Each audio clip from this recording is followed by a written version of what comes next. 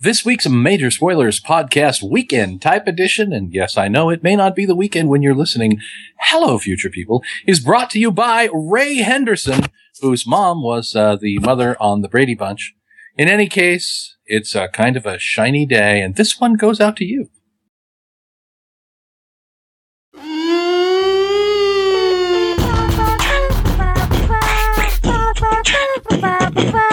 Major Spoilers theme song. The Major Spoilers Podcast is on the air. On the air. The Major Spoilers Podcast is on the air. On the air. Podcast.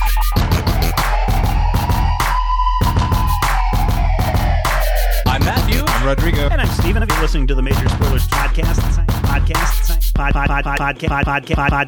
The Major Spoilers Podcast is on the air. Hey everyone, welcome to the Major Spoilers Podcast, the weekend edition. So glad that you could join us. I hope you guys all have your thinking caps on, because we're going to divert from our crazy shenanigans, mindless banter, and we're going to talk some thinking man stuff. Pistol whip the next man who says shenanigans. So to make sure that we don't get into too many shenanigans this week, we have asked Dr. Peter Coogan, the director of the Institute for Comic Studies and the co-founder and the co-chair of the Comic Arts Conference, to join us once again. Peter, welcome. Hi, Stephen. Now, Hi, Matthew. Hi, Rodrigo. Nice to have everybody here. Hey. So a month ago... For some definitions of here. A month ago, Dr. Coogan, when you were here, we were talking about, different ways to read comics.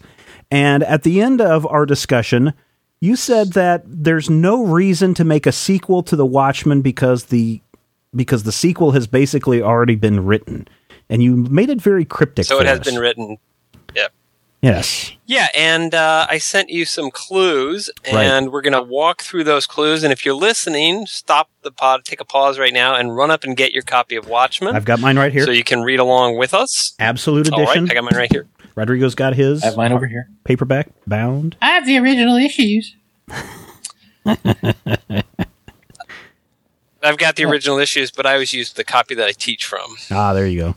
And really, that just encapsulates this crew so well. I have a pretty basic paperback. Mm-hmm. Steven has a giant hardcover, super deluxe edition. Matthew has the original issues. Well, to be I have fair, a stack of comics in plastic. To be fair, I have the originals too. I'm just too lazy to go and dig them out. So, Yeah, and I have the copy that I got from DC Comics as a desk copy. Oh, excellent. Now, here's a question that I have for you, Dr. Coogan, and maybe this is the simple answer, because this has been up on the Major Spoilers forum for about a month, and everyone's like, well, and they've been trying to figure out the clues. Isn't the story that we're reading the one that appears in the New Frontiersman? No, not exactly. It's not entirely clear. There's some supposition in what I do, but let's start from the first excerpt of Under the Hood, because this is basically what started it for me. I picked up a book by Sarah J. Van Ness called Watchmen as Literature, published in 2010. It was actually her undergraduate thesis that she turned into a book. So it's possible to do that. And she had said, she pointed to the excerpt from Under the Hood in Chapter 1 and a paper-clipped note. Right on the first page there, which says, "We present here excerpts from Hollis Mason's autobiography, Under the Hood, leading up to the time when he became the masked adventurer Night Owl, reprinted with permission of the author." And she said, this "we" is the novel's only reference to the narrator. And I thought, what narrator? And who is "we"? And where is "here"? Right. And so from that, it spun out, and actually this is one of the great things about teaching, because some of the things we're going to talk about actually came from my students. My students noticed things and proposed things, so it's a wonderful thing about teaching. So I want to start with that. Now, the import of that, we present here excerpts from Hollis Mason's autobiography. So, in other words, Hollis Mason's autobiography is a real book. Under the Hood, whoever the "we" here, they have it as a book. That means that this excerpt from Under the Hood is being republished in something. and it's being republished, and this is a word that I'm going to use, diegetically. And all diegetically means is in the world of the story. So if I say diegetic Watchmen or any of those, any use of diegetic, I just mean in the world of the story. I thought that meant off at a 45-degree angle. Yeah. And so this has to be published somewhere. Now, if you actually look at the paperclip note, I think what we have here is, in a sense, the page proofs, like that this was a note that was going to be added to this first page and it just hasn't been typeset yet. Okay. But what I argue is that, in fact, this excerpt and all the other excerpts is, in fact, published in Watchmen. There is a comic book called The Watchmen, just like the one you hold in your hands, by Alan Moore, in quotation marks, and by Dave Gibbons, in quotation marks, published by DC Comics, in quotation marks. And because there are other texts, there are other notes on the other texts that seem to hold it together. And they all add the, if you see the chapter from Treasure Island, Treasury of Comics. Mm-hmm. It's the same thing. You know, this following is reprinted from chapter 5 and with the permission of the author and publisher. So that means, in fact, that, actually, I just figured something out that I hadn't noticed before, which is that this is strangely not published by DC Comics, because when it says with the permission of the author and publishers, that actually means that DC Comics had to give their permission. So this isn't a perfect reading by any means, but it's a reading that explains some things. And I think the other thing to point out is that this, because it doesn't hold together perfectly, it's clearly not Moore and Gibbons' intent. But I believe it's a valid reading of the evidence that we have. Right. Okay. So if it's published, go ahead. No, go ahead. Go ahead and finish this thought, because I have a question that then becomes kind of obvious then. Sure. I was going to say that what this means, if it's published diegetically, if it's published in the world of the Watchmen, then what are the implications for Veidt's plan? Did his plan make it? Did it work? Or did it fail? And I believe that there's an answer for that if this book has been published in the world of the Watchmen. So the question, though, is the book, the Watchmen book that we're reading, is it published monthly in the world of the Watchmen? And is what we're reading, this first volume of the Watchmen, does it take place, I mean, in the world of the Watchmen, is it released at the same time these events are occurring, or does it come out after the events have taken place? It couldn't be at the same time. Well, the only reason I ask... We know how long it took. Well, the only reason I ask is because they say reprinted with permission of the author. Well, the Hollis Mason is dead. He got beat up. A bunch of thugs came into his house and killed him. It's true. So theoretically, that means that they could have gotten the permission ahead of time. But again, but I don't think that's true. I think with the permission of the author is the equivalent of with the permission of the estate of the author. Okay, all right. Right. And while ideally, again, it would say published with permission of the estate, if I think Moore had planned all of this out, I don't think it's necessary. I think that there's sort of workarounds for these little problems, and there's never going to be, so the reading isn't again, it's not perfect, but I think it's interesting what we're going to talk about. Okay. And it's a way that it holds it all together in a way that makes sense. Okay. So let's work from that. Now, if we say it's from the permission of the author or the author's estate, who would have inherited Hollis Mason's copyright of Under the Hood? And I just want to pose that and get to it later. Okay. Okay. The thing you need to ask yourself is, who is the source of this material? And so, who would have access to all the various materials in the book. And I want to point to Chapter 1, page 9, panel 4. If you look on Hollis Mason's bookshelf, you have Under the Hood, Mobile Maintenance, and Philip Wiley's Gladiator. Okay. And if you're obviously familiar with Under the Hood. And what was Under the Hood? Under the Hood was a deconstruction of the superhero in sort of the golden age of the superhero, right? Mm-hmm. Philip Wiley's Gladiator is a deconstruction of the science fiction Superman. The science fiction Superman is a trope that started with Frankenstein's monster, and it goes up and through H.G. Wells, and it ends up with Philip Wiley.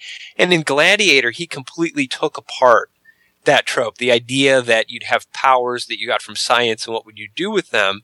Well, the character Hugo Danner in the novel, he ends up saying, what would you do if you're the strongest man in the world? I would, I'd rule the world as a tyrant. I'd become a super detective. I'd stamp out crime. I'd do all these things. And he'd say, but I am the strongest man in the world, and I did nothing.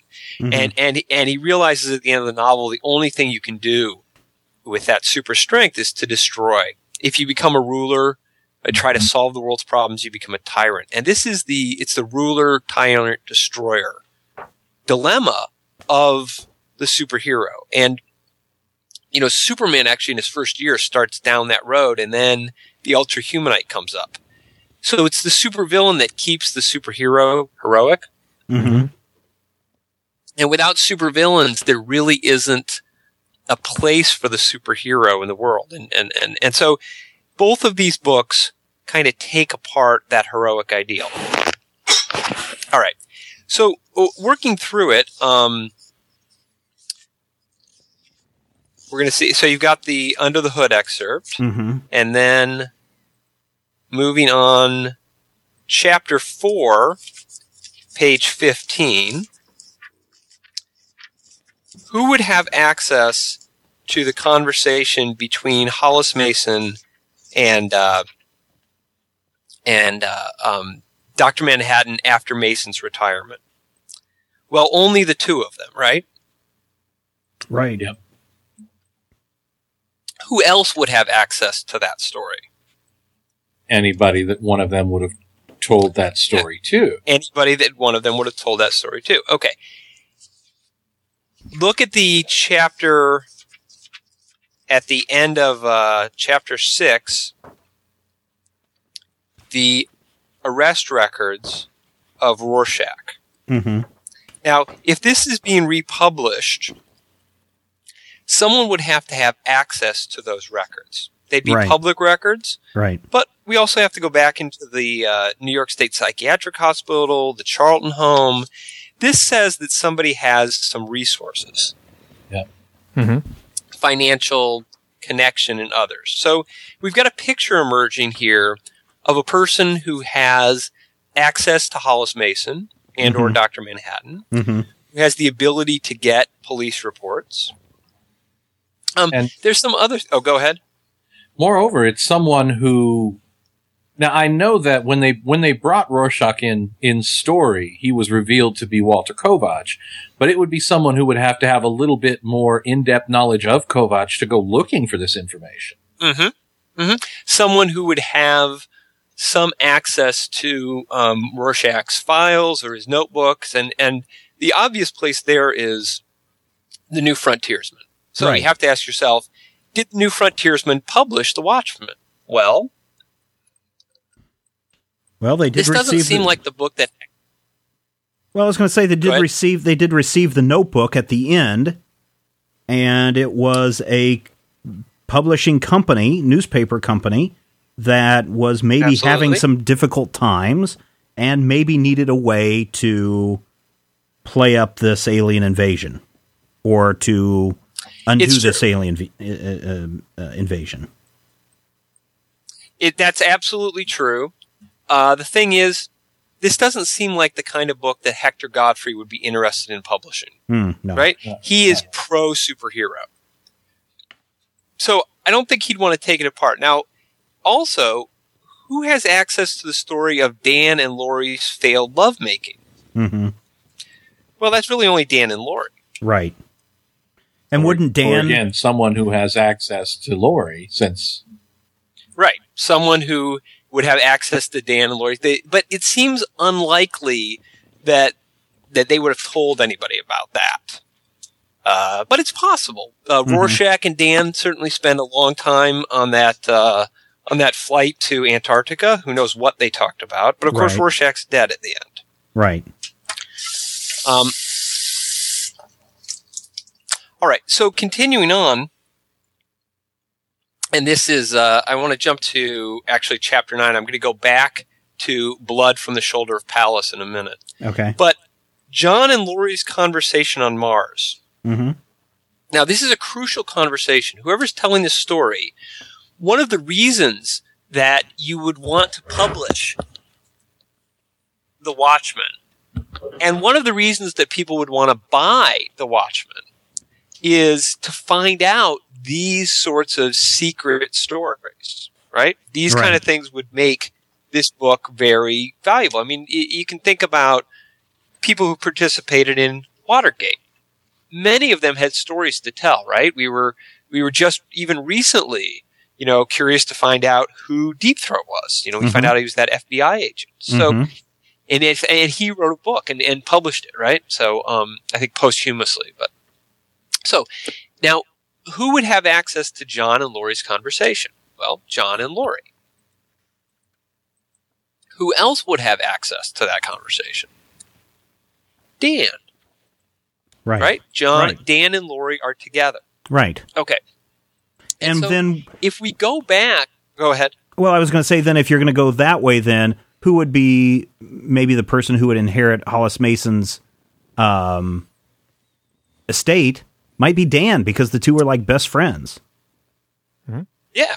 And he would also have access to all of Hollis Mason's stories. He would have access to all the things that, who knows what Rorschach and Dan talked about, right? Right. But he has money. He's got these different identities, but he would have access, he would have the resources to get these documents. Yep. Now, going to Blood from the Shoulder of Pallas, it's the back document in chapter 7. This is a strange article in here. It's unlike the others. The Under the Hood gives us all the back history of the Minutemen and so forth. Mm-hmm. Rorschach's arrest records tells us a lot about him as a child. Even Superpowers and the Superpowers tells us a fair amount about the world of the Watchmen, right? The Treasure Island Treasury of Comics tells us, it gives us the alternate history of comics in this universe. Mm-hmm. The New Frontiersman, again, gives us a sense of some of the politics of the world. The magazine, the Sally Jupiter scrapbook, that actually tells us about the homosexual relationship between Hooded Justice and Captain Metropolis. Mm-hmm. In a very roundabout way, yeah. In a very, it's there, but it's I didn't pick it up the first time I read it, and the materials from Veidt's desk, give us a lot of insight into what he's doing. Yeah. Mm-hmm. As do the final After the Masquerade, the Doug Roth article. That gives us a sense of who. But what does Blood from the Shoulder of Pallas tell us? Owls are It's awesome. really only an insight into... Yeah, but it's only an insight into its own author. It is an insight into its own author, and that is, if we say there's a diegetic Watchman, it's Dan Dreiberg saying, I wrote this. Yeah. I always wondered about that when I read it, because it just seemed like, this is boring. I mean, there really wasn't anything in it. Right. You kind of get a sense of Dan, but it's not really about him. We know he's interested in owls, in flying machines, but it's not about his life, really. Mm-hmm. There's a little bit there about, him meeting the owl and all, but it's not really there. So you're saying go ahead. that Blood from the Shoulder of Pallas is basically Dan's signature. Yes. It's Dan putting that personal stamp on this whole thing. And it's interesting now that you mentioned that. If you go back and look at all the paper clippings, now I'd have to go back and look at the Sally Jupiter one, but up until this point, with the exception of the arrest record and stuff, we see the following text is reprinted with permission of the author. This is the only one that doesn't say with permission of the author. This is just this is reprinted from the American Ornithological Society from 1983. Ornithological. Yes, the Bird Society. Although that's because sometimes journals like that actually retain copyright. Right. It does happen in academic publishing. Sure. So. All right. Now that gives us, who would have access to the material from Sally's scrapbook, because Lori would have access to that. Right. What this also points to is the back matter from chapter 10, Veidt's desk. Well, what this is it looks to me like photographs. Mm-hmm. So who would have been able to take a picture of what was on Veidt's desk basically the day before all of this happened? Well, Dan. Dan and Rorschach are rooting around in Veidt's office. Right. We don't see every moment pictured there. We don't know everything that happens. So it's possible for him to have taken a photograph of the desk, right? And he says, better grab these papers from his desk. So he's got a lot of background information here. Now, the same thing, you have the same questions about who has access to Veidt's discussion with Dan and Rorschach at Karnak. Well, Veidt, Dan, and Rorschach. Who has access to all the other events at Karnak? Dan. So, I think that it makes sense that the only person who could have put this material together is Dan. Given that, what does the publication of Watchmen mean, the diegetic Watchmen mean about Dan and Lori's agreement to keep Veidt's plan secret? And it also has some implications, as I noted in the questions I sent out to you, that some of the characters, some of the conversations are fictionalized, like the Bernie and Bernard interaction at the newsstand. Right. I was just going to ask about Max that. Shea. Yeah, Max Shea and Hira's interaction on the island with the freighter. The police officers' interaction with each other and at murder scenes, and Godfrey and Seymour, the New Frontiersmen. So, yes, some of it is fictionalized. Although, we know that Veidt did a lot of bugging. And it's possible, depending upon how everything went down, that some of those tapes were recovered. So, you could see if somebody had access to Veidt's material that, the Institute for Spatial Studies, they probably had a camera there. You could see Bernie and Bernard there together. Mm-hmm. You could have various records. Who knows, Veidt bugs all kinds of things. He might have recorded that conversation he had with his servants before he killed them. Mm-hmm. Right? Yep. Right. So there's a lot of things in here that could be considered fictionalized, but might actually be considered recordings from Veidt. Mm-hmm. Okay.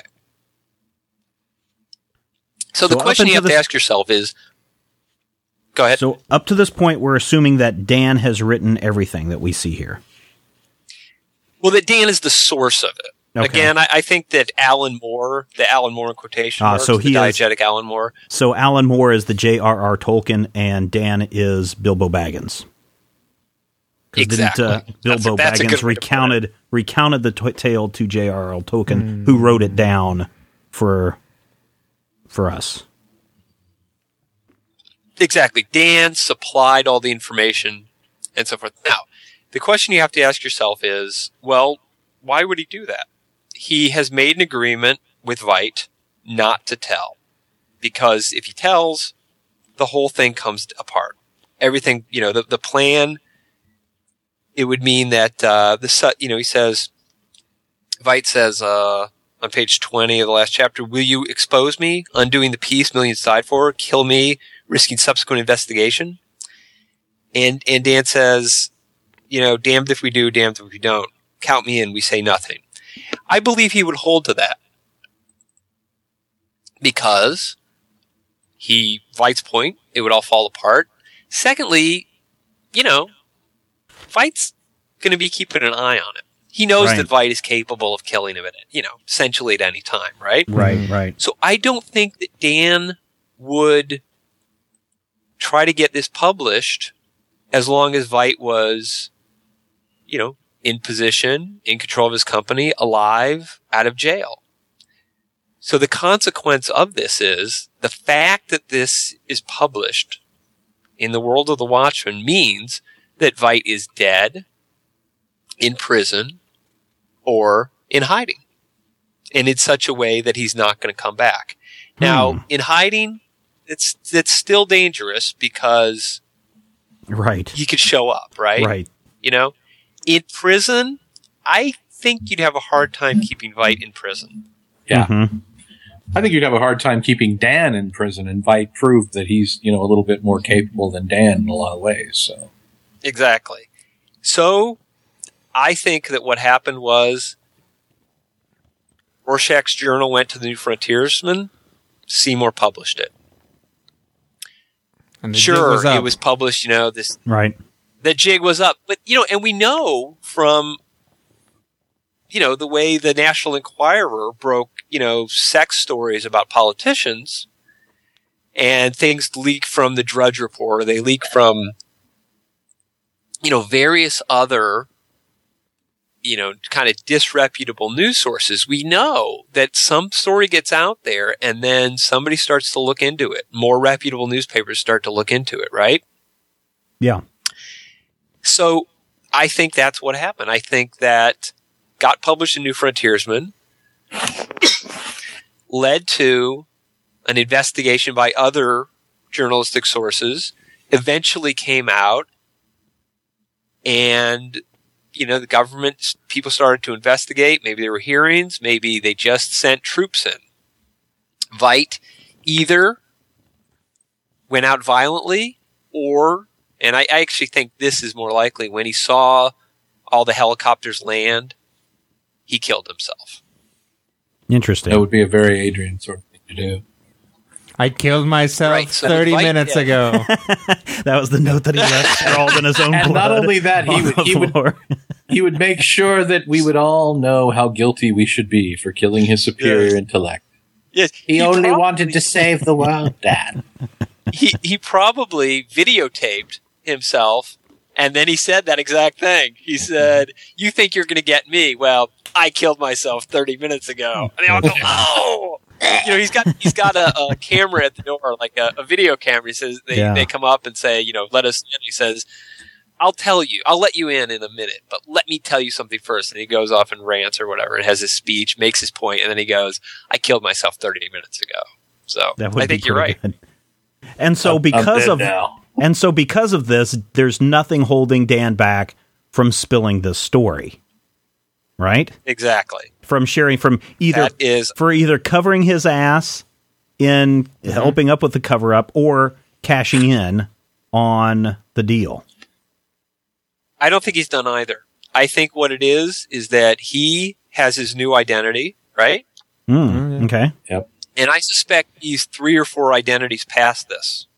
I don't think he's this blonde guy with a mustache anymore. No, he grew a really large beard, and he moved to somewhere in England, and he started studying tantric sex. And Melinda Gebbie is actually secretly Lori. and they also publish Lost Girls diegetically, but that's neither here nor there. Yes, exactly.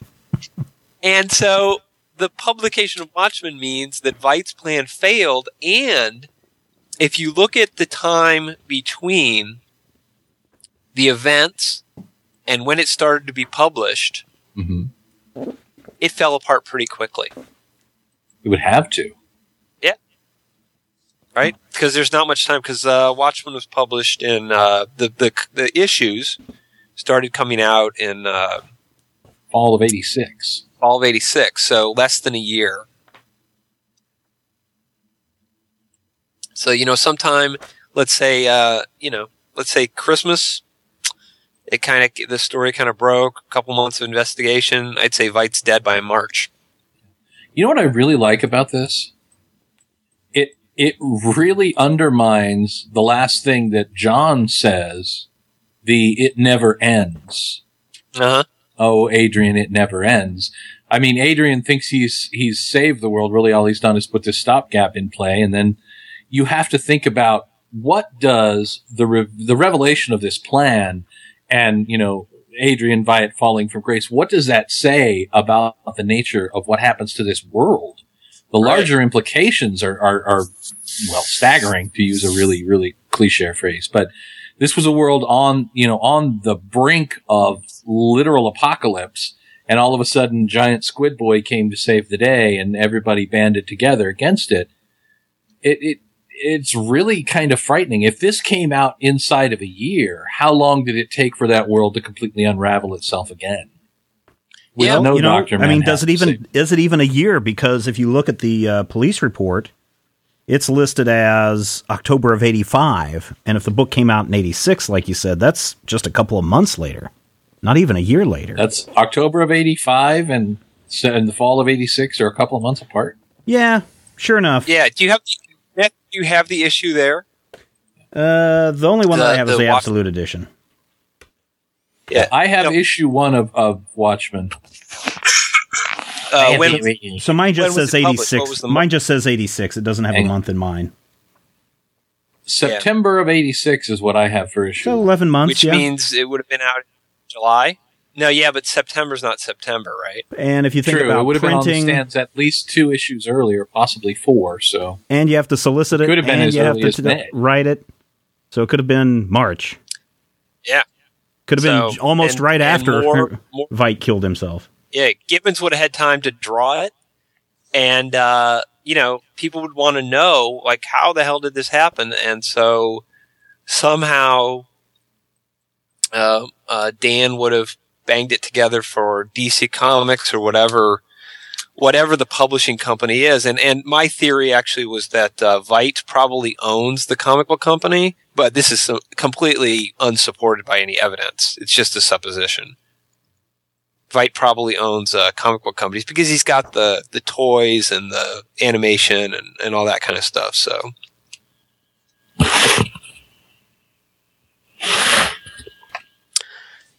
the consequence of this is that DC Comics does not need to publish a sequel to Watchmen. Because Watchmen is the sequel to Watchmen. Watchmen is the sequel to Watchmen, exactly. That's scary.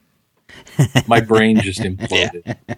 I'm going to go back and read Venom and simplify my brain for a minute. Now, imagine, Matthew, I've been sitting on this for about a month now, since the last time that we talked, and I've been sitting here with all the answers in front of me for a week now, before we recorded this show. So imagine my glee sitting here going, "Oh my god! Oh my god! Oh my god! Oh my god! Oh my god!" Now, here's the best thing about this is, so Watchmen is its own sequel, right? Right. Which makes perfect sense for the fact that they went and they rehashed that thing from Batman and Robin, and they made the soundtrack to the trailer. The beginning is the ending is the beginning is the end. The end of the Smashing Pumpkins. Yeah. So are we living in the world of the Watchmen? No. But the way the comic book itself loops from I gotta remember that for the next time Steven asks me. No. The way the comic book loops around, but the book that's missing from Hollis Mason's bookshelf is in fact Watchmen, in the sense that those 3 books, Gladiator, Under the Hood, and Watchmen, all do the same thing. They all deconstruct the Superman, the superhero, of their period. And that actually in class, one of my students pointed out, wait, Night Owl wrote Under the Hood. Night Owl wrote Watchmen. Like, she made that connection. I thought, wow, that is brilliant. That is. That's like creepy brilliant. Yeah, and she had just made another brilliant deduction, which is, if you look at Laurie, look at the earrings she has on throughout. They change, but they almost always indicate her allegiance with another character. Mm-hmm. Her S's are for Silk Spectre, for her mother. The little atomic symbols are with John. It's really a quick indication that she is a secondary character, that she is not central, that her, in the end, her agreement to not tell doesn't really matter that much. Yeah. It's John, Veidt, Rorschach, and Dan, and Night Owl, that are the four main characters. And that's reinforced in the first chapter. If you look at the characters who get half panel introductory, or character sets, you see Rorschach entering. It's on page 6 of the first chapter. You see Rorschach entering. He's an active vigilante. He's, investigating the comedian's death. You see Dan sitting next to his costume in his basement. Yep. Right? That perfectly sets up who he is. You see Veidt sort of lording it over Manhattan, but just thinking. Schmucking his way through the world. Yeah. And then leaving a trail of purple slime wherever he goes. And you see Dr. Manhattan, and the interesting thing is his half panel is vertical rather than square because he's different. But Laurie doesn't get one of those. Well, let me ask you this. Does it have to be Dan as the one that's giving the story? Could it not be Laurie if she is a secondary character and the relationship has fallen apart? Why would Dan say, oh yeah, Laurie and I were going to get it on and I just couldn't get it up? She might say that. Because at the end, Dan has that triumphant, and then I totally did her, but then we went underground and you can't call her and check or nothing. That sets him up for when he gets to the end. He's not only the hero of the piece, dun da da, but he got the girl and then he totally did her. Yeah. See, I actually had a friend read this book, and she hadn't read a lot of comics, and she told me something, and this is kind of tangential, but kind of along that same line. You know how she said she knew who the villain was from issue 1. Wow. The scene where Veidt is looking out the window and the 3 Ozzy Davis dolls are there on his desk. Crippled and broken. She said that she knew that Ozymandias was the bad guy because of the twisted Ozymandias figures there, that was a visual cue that he was all twisted up inside and there was something wrong with him and he was someone that she needed to be paranoid of. Wow, that's brilliant. Yeah, that's actually a little creepy. She's a scary, scary chick. But the thing that I really like about this is that it continues the theme of the book in that, let's say that if we take Stephen's supposition and we say that maybe Laurie did do this, what it means, though, is that Dan would have had to tell Laurie things that he had no real reason to tell her, like the conversations with Hollis and the secondhand conversations that Hollis told him that he had with John. And I think what that does to me, again, that really would kind of, whatever character she may have, I always felt like Laurie was one of those people who had kind of an internal integrity. I wouldn't put her in that position based on the way the book put it, because that would require her to take direct action. And Laurie is all about reflecting whoever it is she's more interested with, whether it's, being a superhero because her mom wanted her to, or retiring because her boyfriend also retired, or going back into action because her new boyfriend went back into action. Symbolized by her earrings. Yep, exactly. Yeah. And her earrings at the end, and this is not a major thing, but they're yellow, which is like their blonde hair. Mm-hmm. She has blonde hair like Dan has blonde hair. Yeah. And The other thing is, as we noted, the shoulder from the blood of Pallas. A reading where Laurie was the source of it. Why is that in there? There doesn't. Whereas with Dan, he's saying, I think he's saying, I wrote this. Mm-hmm. A little bit of ego, perhaps. Yeah, just a little, thing in there for the, the thing about Watchmen is it's a detective story, right? You have to read it. There's a line when Bernie is reading the comic book, says, it doesn't make any sense. You got to read it over and over again, and that's true of Watchmen as a whole. And these clues, you have to pick the clues, you have to put the story together, and so the clues are all there, but you have to put the story together. And Laurie being the source of it, I don't see any clues for that. Whereas Dan, there's the clues. So sure. Yeah. No, I was just throwing an idea out there. We got to throw out some ideas and make sure that they've all been explored. No. Rodrigo, is your head exploded? Shut up, Matthew. I gotta say, I was really interested in this, but possibly just being who I am, as soon as Dr. Coogan said the sequel to Watchmen was already written, my first thought was, without any evidence or anything, is somehow Watchmen is its own sequel. And my idea was this, without reading at all, was that somehow the fact that Dr. Manhattan can manipulate time and space had sort of like this, there was some recursive loop somewhere in Watchmen. Right. Where like the story kept writing itself over and over again. He does go into decide to go and create his own universe too at the end. So, but honestly, I like this one better. Yeah. And we know from All-Star Superman that we're living in the universe that Superman created, and since Dr. Manhattan is Superman, we are living Captain Atom. Well, yes, I know, but he's the Superman. We're living in the universe that Dr. Manhattan created. So, wow. Could he have created me just a little bit more athletic? Because that would have been awesome. Thanks a lot, John. He's trying to teach you a lesson. Way to help out a fellow geek there, John. I don't think he was a geek.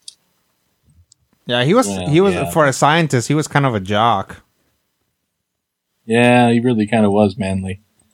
Dun dun dun. And he got the girl for a while. Yeah, and I don't think he has he doesn't seem to have a history of reading pulps or comics or science fiction, really.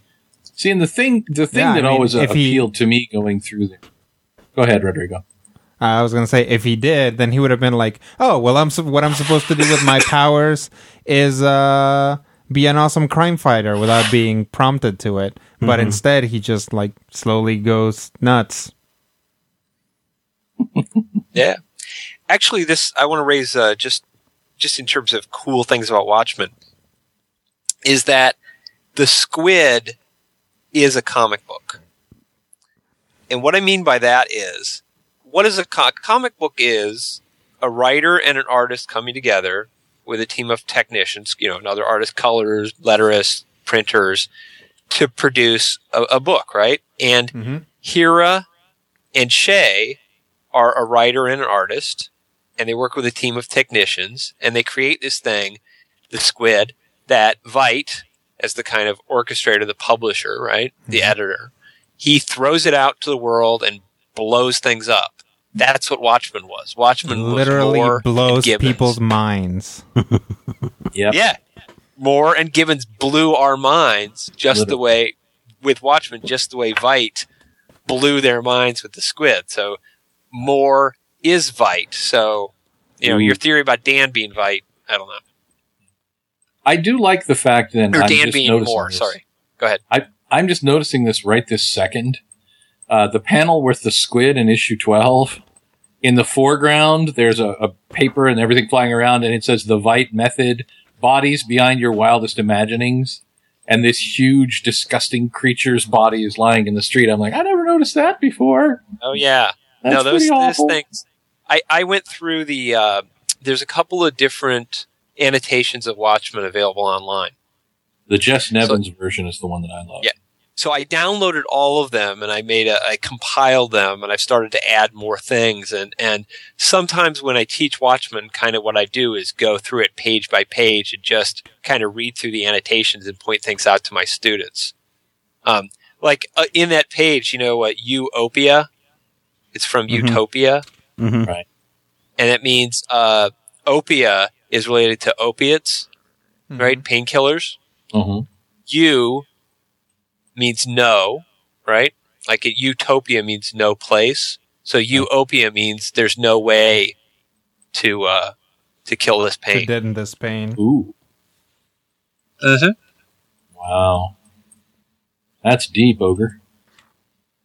Ding, drink, I win. What? Nothing. I've been making references all the way through. Why is it that 20 years later, 25 years later, why is this book still so involved and deep, and why are people still making discoveries, and why are people still commenting on this book?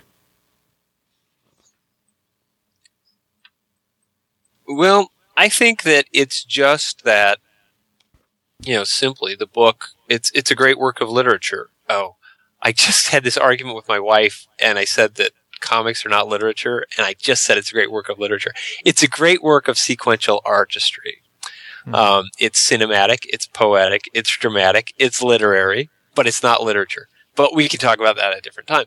That it is one of the really the major pieces of sequential art that uses the medium of sequential art to tell a story really that can only be told in sequential art. It makes use of it. It's a much more full expression. It is the Citizen Kane, right? Because Citizen Kane came along and used the cinematic medium to tell a story in film. And that's what this is doing. There's a lot of things there. People, it seems so simple in some ways, right? But there's all this complexity built into it. Mort talks about underlanguage, and that's where, the language in one panel has double meaning or sometimes triple meaning. Yep. Think about the scene where Dan and Lori are on the couch. The coverage on the television comments. This is a man in his 40s, ladies and gentlemen. Yeah. Oh. There's there's panel rhyme. There's panel echo. The covers right are often the first panel of the comic book. This is just brilliant. Like I said, in the first chapter, you get those half panel pages you get those square character panels, and I didn't notice it till I was going through it to teach it last year. That wait, it's why did these four characters get the panels? Oh, they're the ones that matter, right? Mm-hmm. So this, the superhero genre is a genre. Really a genre about men. It's about superheroes. It's not about superheroines. And it really breaks a lot of the rules that they tell you in, the Iowa Writers Caucus about your stories. Because if you can say that there is a narrator, the narrator is not particularly reliable. And with a very few exceptions, we talk about these four characters are the ones that matter. On an almost literal basis, every other character in the book dies on panel in issue 12. Virtually everybody that we know that is not Dan, Rorschach, John, Laurie, or Skippy the Wonder Chicken is shown dead on panel. Yep. The knothead who kills the first Night Owl, dead. Bernie and Bernard, dead. All of the characters that we see, Samantha, I think it was Samantha, the girl who was the lesbian and her fellow cab drivers didn't know she was a lesbian, dead. Joey. Yeah, Joey, thank you. The doctor and his wife, dead. I mean, you don't go through and kill your whole cast like that, and yet it still works. Yeah, it's Gwen Stacy, right? Yeah. Don't Don't make friends with superheroes in their secret identities. Don't hang around with them. They're dangerous. You'll die. And don't even tangentially get involved. If you're don't live down the block from them. You die. Yeah. Don't shop at the same newsstand they shop at. Try to avoid the same city. Yes. Move to France. There's no superheroes in France. If you look at in the Fearful Symmetry chapter, the chapter 5, and the whole X marks the spot and all that kind of stuff, that's just brilliant use of sequential art, but it also adds to the thematic meaning of the story. So it's saying that it's X marks the spot. That's the center of the book, right? And it's pantomime. There's no words. Comics is not words and pictures. Comics is panels and panels, right? Right. And they're telling you that here's the X, right? This is the solution of the. They lay it out right in the beginning, right in the middle of the book. Except it's not in the middle of the book. It's decentered. And so that idea of things being decentered, that there isn't symmetry, that he breaks the symmetry and all these kind of things, that ties in with that's what Veidt tried to do. He tried to break the symmetry. That's what cutting the Gordian knot is. It's breaking the symmetry. He tried to break the symmetry of the U.S. and the Soviet Union, and it doesn't work. It fails him. I think that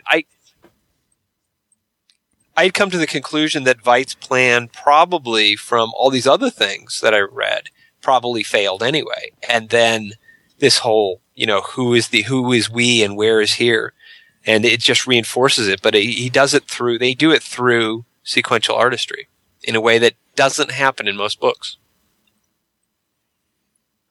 You were going to say something, Rodrigo? Oh, yeah, about symmetry. And, you look at that chapter, and a big focus of that chapter is Rorschach and the whole symmetry thing. That's how you make an ink blot test. Mm-hmm. So it's like, if you see that there never is symmetry because the avatar of symmetry in the book is completely off kilter, like Rorschach is always just stumbling forward into this whole thing. Right. He's not actually dead dog in alley this morning. Yep. Tire tread unburst. And then, but at the end, he's the only one who disagrees. Mm-hmm. He's the only one who kind of maintains that moral center. Right. And he gets killed for it. Well, for me, I always looked at that as a reflection of Steve Ditko.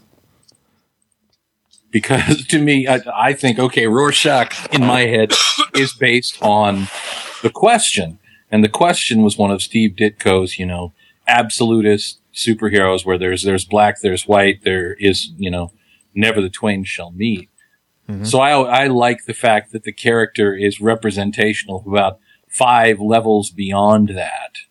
It's that character taken to an almost ridiculous extreme, but then in story, it also makes perfect sense that the one character who's that damaged is the one character who can look at this from what I believe to be the only really objective perspective. Everybody else is, well, we need to do this for the greater good or for whatever. No, there's good, there's evil, and this is evil. Well, and he has clarity because he's crazy. Right. Which is another theme that you see in fiction a lot, is that, the only one who sees things for what it is the crazy guy. Yeah. And not like megalomaniac crazy, like the Rorschach is not functional in society, right. And that's why he actually understands what's going on. Right. He's apart from it. It's that beautiful mind thing. Mm-hmm. Very interesting, Dr. Coogan. Well, thank you. Very interesting. It is fun. I think Batman did it. Of course, Batman does everything. He's Batman. Yes. That's the Batman, the overt Batman thing is one of the 2 most disappointing parts of the movie adaptation for me. There's another one. The Night Owl comparison to Batman, you mean, or Well, yeah, Night Owl basically becomes a reflection of the movie version of Batman and the movie version of Watchmen. which is honestly pretty brilliant in itself when you look at it from that metatextual perspective. But it's also something that's kind of disappointing to me from that, fat, balding, 40-ish, vaguely Jewish man perspective going, hey, Steven says people read comics to see people like them, but I don't know if that's true. Well, I think it's interesting because I do think that the Watchmen movie is more a reflection of superhero movies than it is of even the text itself, the original text. And it is its own sequel because technically it's a sequel to this, which is a sequel to itself. So it disappears up its own. Never mind. Up its own screech owl. All right, Dr. Coogan. Anything else you want to add this week into this discussion? No, I think that's about it. Just to say that if you get a chance to take a class on Watchmen, it's definitely worth going online and getting the annotations, digging through them. It really adds to your reading, and to really try to read it as sequential. Read it as comics. Don't read it as words and pictures together. Mm-hmm. Excellent. All right, listeners, you've heard this theory. It's time for you to comment. Use the comment section.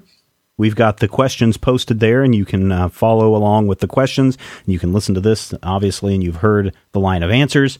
Now it's time for your feedback. Agree, disagree, mind blown, not mind blown? Are you sitting back smugly stroking your chin and going, I knew this in 85 and 86, even before the book was published. I'm that smart. You are lying at that point, but hey. Self-delusion is important to positive to some people, I'm sure. So we're going to take a listen to your comments. We're going to take a look at your comments. Rodrigo, what should we give away this week? I think we should give away like one of those comics that we have that are like signed and certified. Oh, let's see. This is a signed DC Watchmen in there. No, I wish. No. If there was a signed Watchman, that wouldn't be going out to anybody but me. Let's look for something. Do you want to hear what the coolest signed Watchman in the world is? What's that? A friend of mine, Ben Saunders, he teaches at the University of Oregon in Eugene. He went to a Comic-Con in England when Alan Moore was there, back when Alan Moore went to Comic-Cons. Watchmen #1 was out. Nobody was talking to Moore at the time. So he went up and talked to him for a while. And at the end of chapter 1, the epigraph, I can always get those confused, is the line from Dylan's. Mm-hmm. It's at midnight, all the agents in the superhuman crew go out and round up everyone who knows more than they do. Bob Dylan. Well, they didn't. That's actually not in the original issues. Oh. They didn't have permission at that point. So he asked Moore to write that into his comic book, to his copy. And right when he had done it, these other people had kind of gathered around and he looked up and said, oh, that's it. I'm not doing it for anybody else. So he has the only copy of Watchmen #1 with the Dylan quote in it. Excellent. That's the ultimate signed Watchman. I'm not sure we have anything that can compare with that, but our friends over at Gatekeeper Comics and Hobby have given us a copy of Supreme Power #1 signed by artist Gary Frank. That's like Watchmen 2, Electric Boogaloo, right? Kind of. It's kind of looking at the superhero genre. We're going to give that away to somebody who has the best comment this week over at the Major Spoilers podcast site. You have 1 week to enter. If it's past a week since the release of the show and the appearance on the site, it's too late. And in a week, we will pick somebody to get a copy of this comic book. Why? Because we know that you love comics, and we do too, and we will be back real soon to talk more comics. If you have any questions, comments, topic ideas for future shows, or would like to sponsor a show, send an email to podcast@majorspoilers.com. Visit Major Spoilers at majorspoilers.com and be sure to check out the Major Spoilers Forum. You can also follow Major Spoilers on Twitter at twitter.com/majorspoilers and on MySpace at myspace.com/majorspoilers. If I had the X-ray vision of a Superman, I could save a few bucks and stand around and read through the covers of the comics on the stand. But although every other page would be backwards, I suppose I could still read the evens and the odds. Well, I don't know. Guess I haven't thought this all the way through. Plus, as soon as the comic book store guy knew, he kicked my butt out on the corner. What a major spoiler. What a major spoiler. Think about a better way. If I was hulking green or gray, I could just bust through that brick wall, take their comic books away. But then the little meat would deal with all the tanks and bombs and guns. Have you ever tried to read a series with all that going on? Guess I need to rethink this plan. How would I back and board my comics with such huge hands? Guess I already told ya. What a major spoiler. What a major spoiler. Yeah, yeah, yeah. What a major spoiler. What a major spoiler. If I'm Stark Raven, rich like a man of iron, I might not be surprised to find that I might actually have the heart cold to follow an entire storyline. But would I really even need to read up on all those escapades? I mean, who needs such distractions when your sister's such a babe? But the downside is such a beast. Being shot up in a fun, be in the Middle East with a gang sign throwing soldier. What a major spoiler. What a major spoiler. Yeah, yeah, yeah. What a major spoiler. Whoa, whoa, whoa, whoa. What a major spoiler. Major Spoilers is copyright 2011.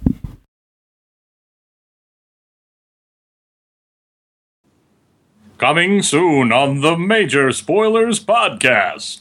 The next time that we have Dr. Peter Coogan on the show, Dr. Coogan, what are we going to be talking about? Oh, we're going to talk about superheroine comics, because not super heroine, but superheroines, as opposed to female superheroes, right?